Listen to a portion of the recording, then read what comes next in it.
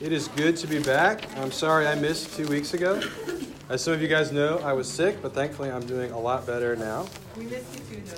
Oh, thank you. Thank you. Yeah, I missed being here. I missed opening the semester with you guys. But just as a reminder of what we've been talking about this year, is we've been talking about big questions. Questions like, did Jesus really rise from the dead? Can Christianity be true for you and not for me? Those type of questions. And if you have questions about where we've been or any of those things, we have our RYF podcast on our website, which will help go over some of those things. So if you're curious about any of those, they're up for us that we can listen to. But our question tonight is this: does God care when we hurt? That's our question. Does God care when we hurt? I see the scripture sheets have made it around. There's a couple extras on the table if anybody needs one. You'll see on the back of that sheet, there's a list of passages in the Bible. And this is a list of many passages in the Bible on suffering. Not all of them, but a good bit of them. Some of them I'm going to reference tonight, but I want you to have them. That way you can use them, you can look at them, you can find them later, you can read some of them. You can help kind of go back over some of the things we're going to talk about tonight. So I'm going to read for us starting from John chapter 11. And you'll see it's on some of the sheet today. Now a certain man was ill, Lazarus of Bethany, the village of Mary and her sister Martha. It was Mary who anointed the Lord with ointment and wiped his feet with her hair, whose brother Lazarus was ill. So the sisters sent to him, saying, Lord, he whom you love is ill. But when Jesus heard it, he said, This illness does not lead to death. It is for the glory of God, so that the Son of God may be glorified through it. Now Jesus loved Martha and her sister and Lazarus, so when he heard that Lazarus was ill, he stayed 2 days longer in the place where he was. Verse 17, Now when Jesus came, he found that Lazarus had already been in the tomb 4 days. Verse 21, Martha said to Jesus, Lord, if you had been here, my brother would not have died. But even now I know that whatever you ask from God, God will give you. Jesus said to her, Your brother will rise again. Martha said to him, I know that he will rise in the resurrection on the last day. Jesus said to her, I am the resurrection and the life. Whoever believes in me, though he die, yet shall he live. And everyone who lives and believes in me shall never die. Do you believe this? She has said to him, Yes, Lord, I believe that you are the Christ, the Son of God, who's coming into the world. Now when Mary came to where Jesus was and saw him, she fell at his feet, saying to him, Lord, if you had been here, my brother would not have died. When Jesus saw her weeping, and the Jews who had come with her also weeping, he was deeply moved in his spirit and greatly troubled. And he said, Where have you laid him? They said to him, Lord, come and see. Jesus wept. When he had said these things, he cried out with a loud voice, verse 43, Lazarus, come out. The man who had died came out, his hands and feet bound with linen strips, and his face wrapped with a cloth. Jesus said to them, Unbind him and let him go. This is the living and active word of God. Let's pray. Father, thank you for your word. Would you help us to see light in the midst of darkness, hope in the midst of difficulty, and peace in the midst of pain tonight through your word. In Jesus' name, amen. So, show of hands, how many of you all have ever been in pain? Right? That's going to be everybody. How many people have ever been in pain that you didn't bring on, it wasn't a consequence of yourself, right? It wasn't your fault that you were in pain, right? Still everybody, right? Every hand goes up. Could be physical pain, could be emotional pain, but we all know what it feels like to be in pain, and not because of something we did, right? Now, this question then is really a different question than some of the others that we've asked this year, right? Because maybe you're not kept up at night wondering about the number of biblical manuscripts we have, right? But maybe you've had the hard thought, okay, I'm hurting, why doesn't God do anything? And if you haven't had that thought, that question's going to come for you. You're going to hear somebody talk about it, right? If there's a God, why doesn't he do anything about suffering? So the question remains for us tonight to talk about, does God care when we hurt? Not just does God care when I hurt, but when other people I know hurt, when people I love hurt, does God care? And the answer is yes. I'm not going to leave you in suspense. The answer is yes, God does care. But in order to see that, we're going to look at three things. So first, we need to look to the past to see that God cares. Because if we look to the past, we see that God created a world without suffering. So to see this past, we have to go all the way back to the book of Genesis, all the way back to Genesis 1. Many of you, if you're reading through the Bible in a year, you've probably read Genesis 1 this month, right? But if we go back to Genesis 1, we see that God created the world, and he created it good. 6 times in Genesis 1, it says creation is good. And then at the end of Genesis 1, it says everything is very good. So God created everything without pain, without suffering, without death. And this is important because it's only through understanding this that we can understand what's going on in John chapter 11. Let me read the first 3 verses again. Now a certain man was ill, Lazarus of Bethany, the village of Mary and her sister Martha. It was Mary who anointed the Lord with ointment and wiped his feet with her hair, whose brother Lazarus was ill. So the sisters went to Jesus, saying, Lord, he whom you love is ill. Now it's going to seem really simple, but if I say Lazarus is ill, then I mean he's sick. I mean he's not well. I mean he's not good, right? But we can only understand what it means to be unwell if we understand that God created everything good. When we understand that God created a perfect, good world, we then have a standard for what good is. We have a standard for what it means not to be in pain, right? And without God's standard, without this very good creation in Genesis 1, what can we really say about suffering? Maybe we'd say, well, pain is just part of life. We got to deal with it. It's natural. And yet we all know that's not how it feels, and that's not true. Or maybe worse, without God and without creation, all we can say is, well, pain is here, and it might not be better than no pain. It's only kind of based on how you feel pain, and you can't really say very much. But we know that God created a very good world. That means there's a standard. And that means pain, and that means suffering, and that means when we hurt is not the way it's supposed to be. Let me explain it this way. So this is a Rubik's Cube. I'm sure many of you have seen a Rubik's Cube before, right? You all know what it looks like when it's solved, when all the colors are in the right place and all the different sides have the same color. Now, in order to make sense of it all mixed up like this, we have to know where it started. We have to know where it began, right? And if we know where it began, we can start to understand things that are wrong and things that are right. So we can say, okay, these two are the same color, they're next to each other. These two are the same color, they're next to each other. Those are good things. But a lot of these things are mixed up, right?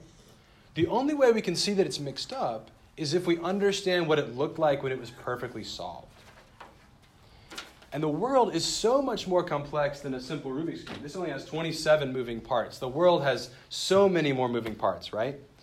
But with the past in mind, with a very good creation in mind, you and I can see what's right and what's wrong, and we can trust our Creator when things are hard. So look to the past. God created a world without suffering. But what does it look like for you and I to look to the past right now, right?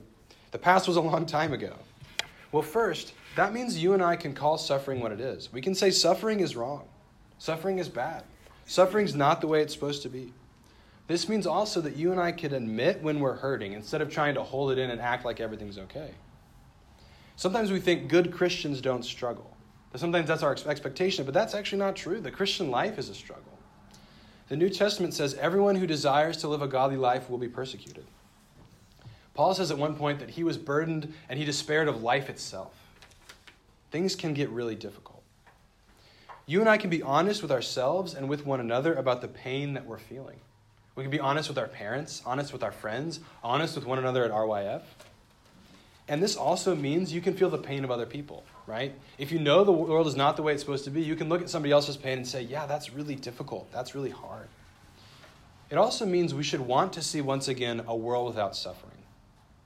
And this desire to see a world without suffering doesn't lead us away from God, but actually to God, because God's the same creator who made everything good in the first place. Just like the women in this passage, when Lazarus is ill, they go to Jesus because they know Jesus can do something about it. But sometimes it's hard to know, how do I go to God when things are hard, when things hurt? And there are some passages in the Bible that help us with that. In particular, there are Psalms called the Psalms of Lament. Some of them are on the back of your sheet tonight. And those are words that God is giving us to use to describe how it feels to be in pain and to wonder where God is. And so the Bible actually gives us language to use in those really difficult times. So we look to the past. God created a world without suffering. But to see that God does care when we hurt, we also have to look ahead, because we know this. We know that things don't stay good and perfect in Genesis 1, because in Genesis 3 there's a fall, right? Things turn bad. Which is why we get a passage in John 11 like verses 4 and 5 and 6. But when Jesus heard it, he said, "This illness does not lead to death. It is for the glory of God, so that the Son of Man may be glorified through it." Now Jesus loved Martha and her sister and Lazarus. So when he heard that Lazarus was ill, he stayed 2 days longer in the place where he was. Verse 17, now when Jesus came, he found that Lazarus had already been in the tomb 4 days. So Lazarus dies. And we ask, okay, where is God? Lazarus is dead. Right? Why didn't Jesus come? The second thing we need to do is we also need to look to the future, because God is making a world without suffering. So in John 11, we see at the end of the passage, Lazarus is raised from the dead, which is amazing. Let me read verses 43 and 44 again. When he had said these things, Jesus cried out with a loud voice, "Lazarus, come out." The man who had died came out, his hands and feet bound with linen strips, and his face wrapped with a cloth. Jesus said to them, "Unbind him and let him go." So Lazarus is alive again, which is amazing, right? Lazarus is raised to life. That's actually a shadow of what's going to be true for you and I, that we're going to be raised to life once again. Think about the story of Joseph that we've been talking about on most Sunday mornings recently, right? He suffered by his brothers, but he says this in Genesis 50. He's talking to his brothers. "As for you, you meant evil against me, but God meant it for good, to bring about that many people should be kept alive as they are today." So he's saying, you meant this thing for evil, but God actually used it in the end for good. Or Jesus says in Matthew 5, "Blessed are those who mourn, for they shall be comforted." There will be comfort for those who mourn, which is good news. God works through suffering, and God works through suffering amazingly for our good. Romans 5, 3-5 says this, "Not only that, but we rejoice in our sufferings, knowing that suffering produces endurance, and that endurance produces character, and character produces hope, and hope does not put us to shame." You see that chain? Suffering produces endurance, endurance produces character, character produces hope. God is at work even in the middle of our suffering. Or in 2 Corinthians chapter 12, Paul is in his weakness talking, and God says to him, "My grace is sufficient for you. My power is made perfect in your weakness." God's power is made perfect in our weakness. Romans 8:18 says this, "For I consider that the sufferings of this present time are not worth comparing with the glory that is to be revealed to us." There's a future glory. Revelation describes that future glory. Revelation 21, "He will wipe away every tear from their eyes, and death shall be no more. Neither shall there be mourning, nor crying, nor pain anymore, for the former things have passed away." Let me give you an illustration. When marathon runners run, they're running 26 or so miles, which is insane, first of all, right? And ultramarathon runners run even more. But one of the things that enables them to keep going is they do something called visualization. What they do is they visualize themselves crossing the finish line and how they're going to feel and how good it's going to be. And that actually enables them to go through and run well because they're visualizing the finish line, right? And that's one of the things that we need to do in the Christian life is we need to think ahead to what's going to be when God's going to wipe away every tear from our eyes.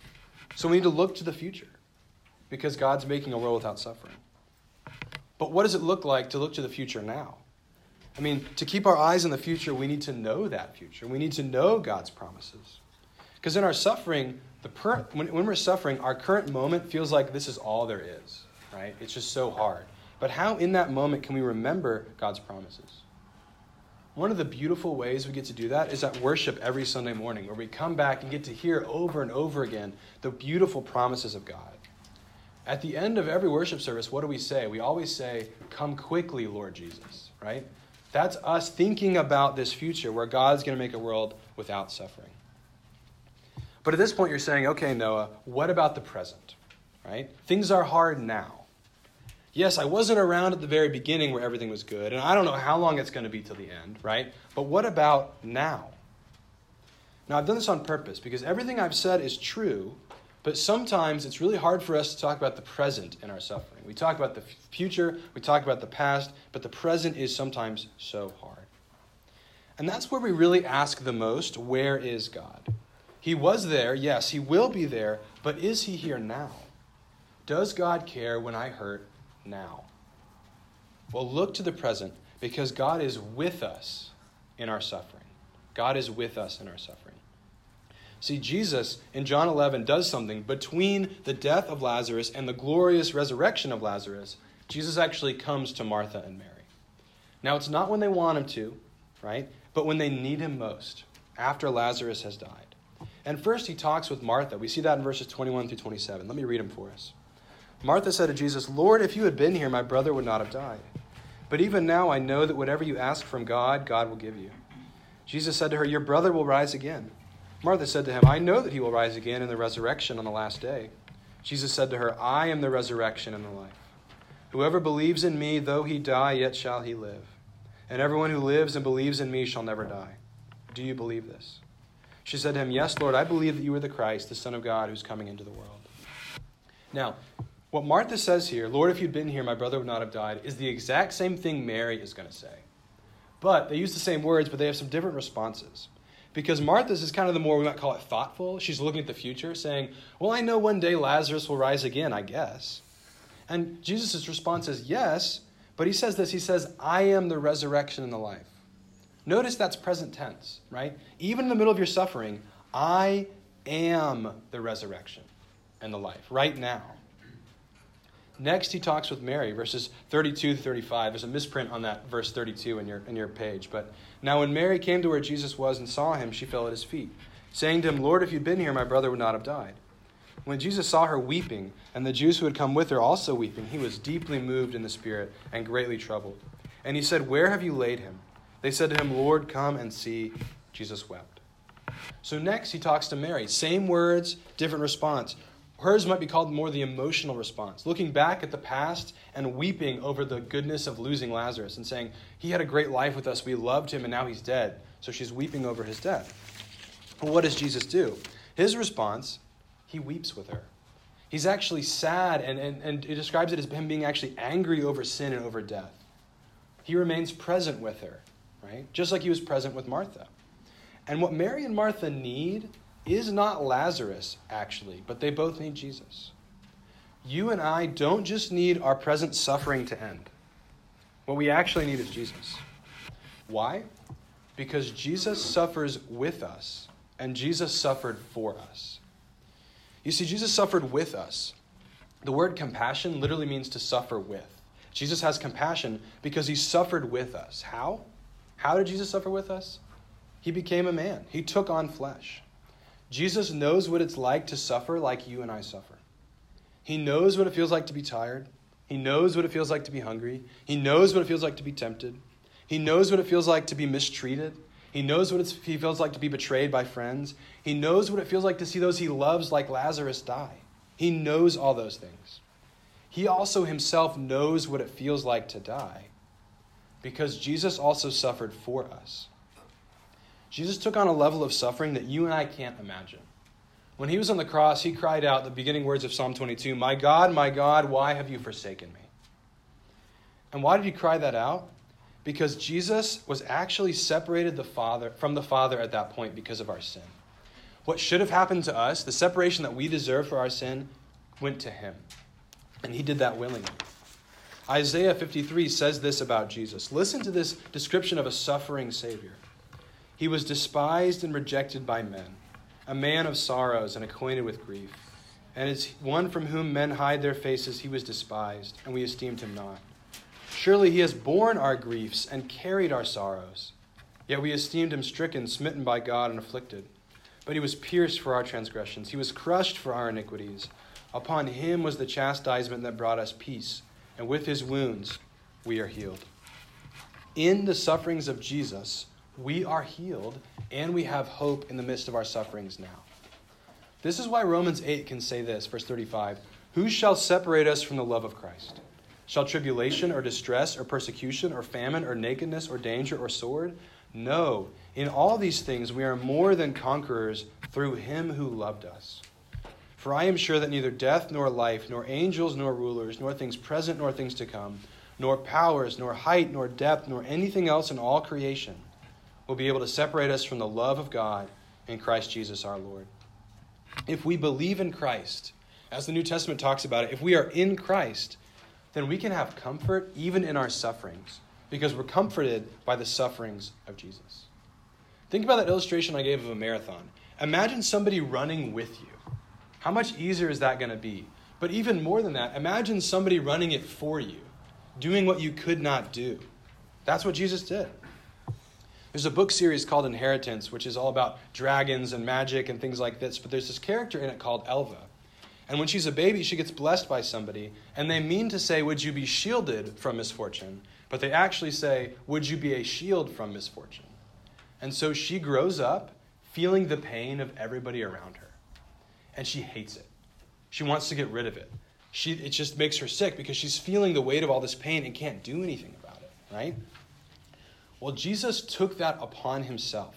He willingly took this on, feeling our pain, feeling our suffering, feeling our sorrows, taking on our sin. He did that willingly. Look to the present. God is with us even in our sufferings. So how can you and I find Jesus in our sufferings now? What does it look like to look to him? Well, for some of us, like Martha, when we look to the future, Christ is saying, yes, there is the future, but also I currently am the resurrection and the life. Or maybe like Mary, when we look back and weep, Christ is weeping with us now, feeling our pain, feeling our sufferings. Now, we can't physically see him like Martha and Mary, but he's given us his church, which is called the body of Christ. The church is meant to weep with those who weep. That's why we gather again and again. That's why we gather together at RYF. That's why we gather together in home groups on a Sunday morning to do this together. This also means that you and I can show God's presence to other people when they're suffering. Because sometimes we don't know what to do, if we're honest. If we see somebody suffering, we just don't know what to do. We kind of want to avoid it, or we kind of want to move them through and say, hey, it's all just going to be okay, right? But we can actually show them God's presence by being with them in suffering. By saying, this isn't the way it's supposed to be, and this is hard now. Not that we're trying to fix it, but weeping with those who weep, and sometimes pointing them to the truth and the hope of resurrection. Think about the game we played tonight, right? You grabbed a random partner, you were trying to get to the same word. How did it feel when you both finally said the same word? It was really exciting because you said, you are with me, right? You know what I'm thinking. And it's fun when you're playing a game, but imagine your lowest point in life, when you're hurting the most. Jesus is with you even at that point, and he knows how you're feeling. There was a man named Dietrich Bonhoeffer who was a Christian in Nazi Germany. It was really hard. He suffered a lot. He was eventually killed by the Nazis. But he had this phrase, and he said, only the suffering God can help. In the midst of all the suffering he experienced, he said this, only the suffering God can help. And the good news is that he has suffered, that Christ has come down and suffered for us. I want us to think about this in closing. The worst suffering we can imagine is death, maybe a painful death, right?